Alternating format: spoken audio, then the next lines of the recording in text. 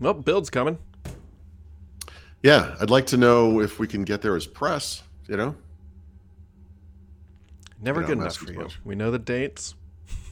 Yeah, I had heard these dates earlier, so I'm glad those are correct. But Yeah. yeah, good. I mean, I can't wait to see all the Windows tracks. There might actually, well, Well, let me qualify. There might be Windows tracks this year, but it's all going to be about how to incorporate AI into your Windows app, but not using UWP. I think yeah. Well, yeah, I don't know. There's no story there. I think it's all going to be, yeah, just AI Copilot, and it will Of work in course. Copilot on Windows 10 or 11 or whatever. Yeah. Of course, there'll be like how to make your data exposed to Copilot, how to let Copilot scrape your data, how to let Microsoft Jeez. know your social security number. Copilot is like a vampire, Brad. You have to invite it in, and once you do, it's all over. Dude, here's my brilliant next startup product idea. We're going to create a product called Garlic Yep.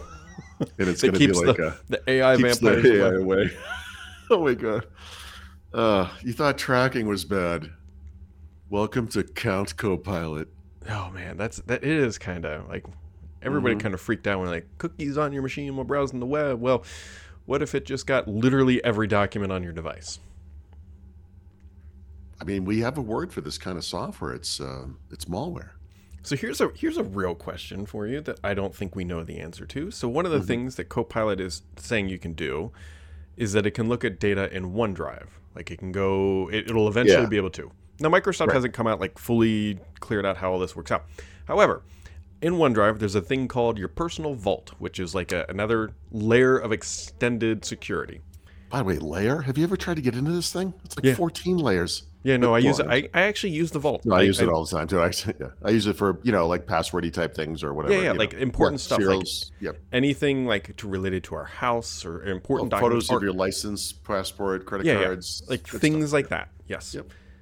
Is Copilot gonna go snooping through that? Well, Brad, Copilot acts on your behalf. So Which is really this is scary because this is an open question for sure. Now, hopefully not, right? I mean, or hopefully that's why would anyone want to give Copilot access to that? no, like I would never want to type into a random computer bot, be like, hey, what is my social security number again, or my driver's license number, or my passport number? And I have it can only actually- imagine that going poorly.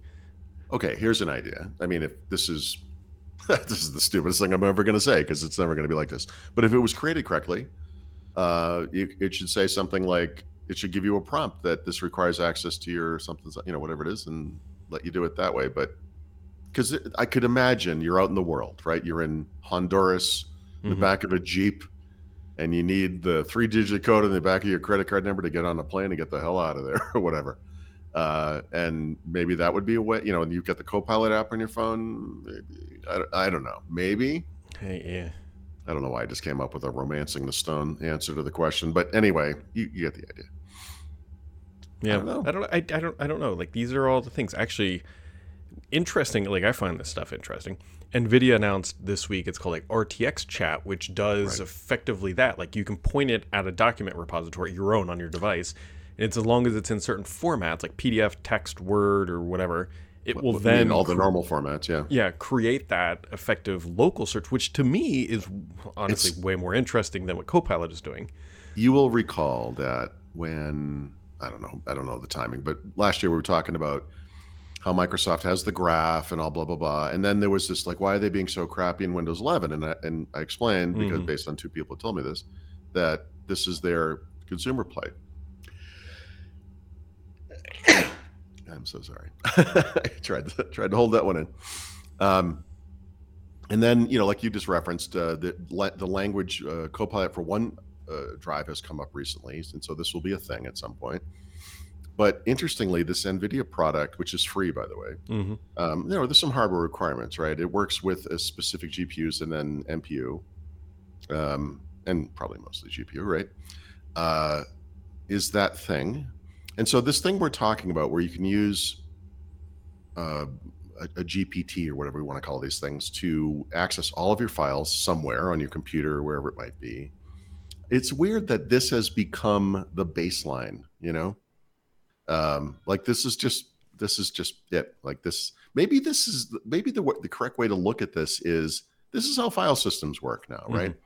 If people who are maybe more technical may remember that in Windows, I don't know if it was 10 or earlier, but certainly before Windows 11, you could go into the search box in File Explorer and do kind of complicated filtering, like the stuff we used to talk about in Longhorn and, in Tiger, OS 10 Tiger, all this like kind of complicated stuff. You can still do it in Windows 11, but you actually have to know what to type, right? You can type things like, there's like a file type, I think it's this type : JPEG or something. There's ways to do it, but maybe this is the natural extension of that because no one knows how to use that stuff, right? And what you really want is, I want that picture from my 29th birthday, the one with Susie in it or something, and then it just comes up, and maybe this is the culmination of the Cairo object file system, and oh wow, right? I mean, maybe this is just technology catching up. I don't know. It's interesting. We live in interesting times. The funny thing is everything you just said doesn't need AI. Well, yeah. I honestly, the Achilles heel to me for AI, aside from the hallucinations and all that, is the and the expense of the cloud and training and whatever, but for the end user, is that the interface we have right now is like chat. It's like we have to type, and this is like we just, your daughter will almost certainly never learn how to write in cursive, right? Like that's not a thing anymore. My children did not learn this, so they look at like, I didn't actually know that they'd stopped.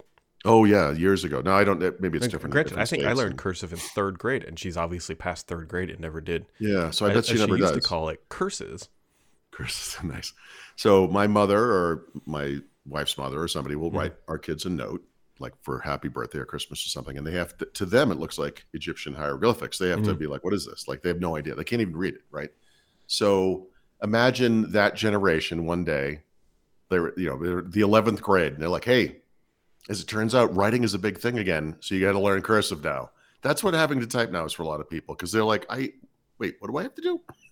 And I obviously there's voice, but voice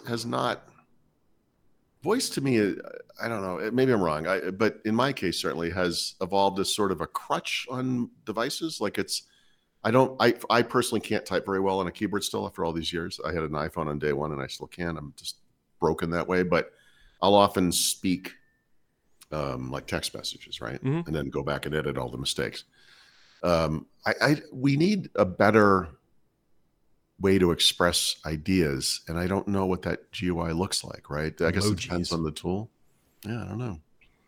I mean, it's easy. Some things are simple. If you look at a photo, you want to eliminate the guy standing in the background. That's easy enough, right? You click or tap or whatever. But like you want to create something, I guess you have to type or talk, right? Yeah, I don't know if we are ever going to release this app, but one of the tools we've built at Stardock that I actually use almost every day is, so anybody on the planet can go out there and get a ChatGPT API token. It's not like some big thing. So it's, you type in your question or your query or whatever, and then it gives you a response. And then we built just a quick hacky little tool that allows you to modify that response purely with your keyboard. So things like make it more casual, make it more click friendly, make it more whatever.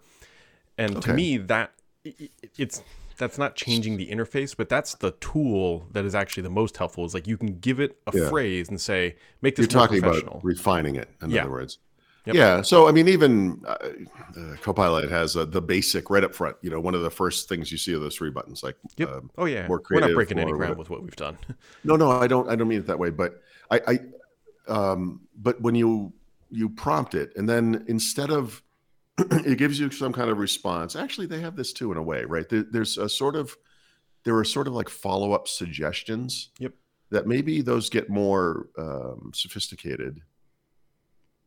Maybe that's the right way, I guess. You almost have like a tree of choices, and if none of them are what you're looking for, I guess then you could manually prompt it. I don't know. That's I mean, like a very hard computer science problem, but these aren't like changing the interface. But like another way people can use this is, so we send marketing emails like every other company on the planet.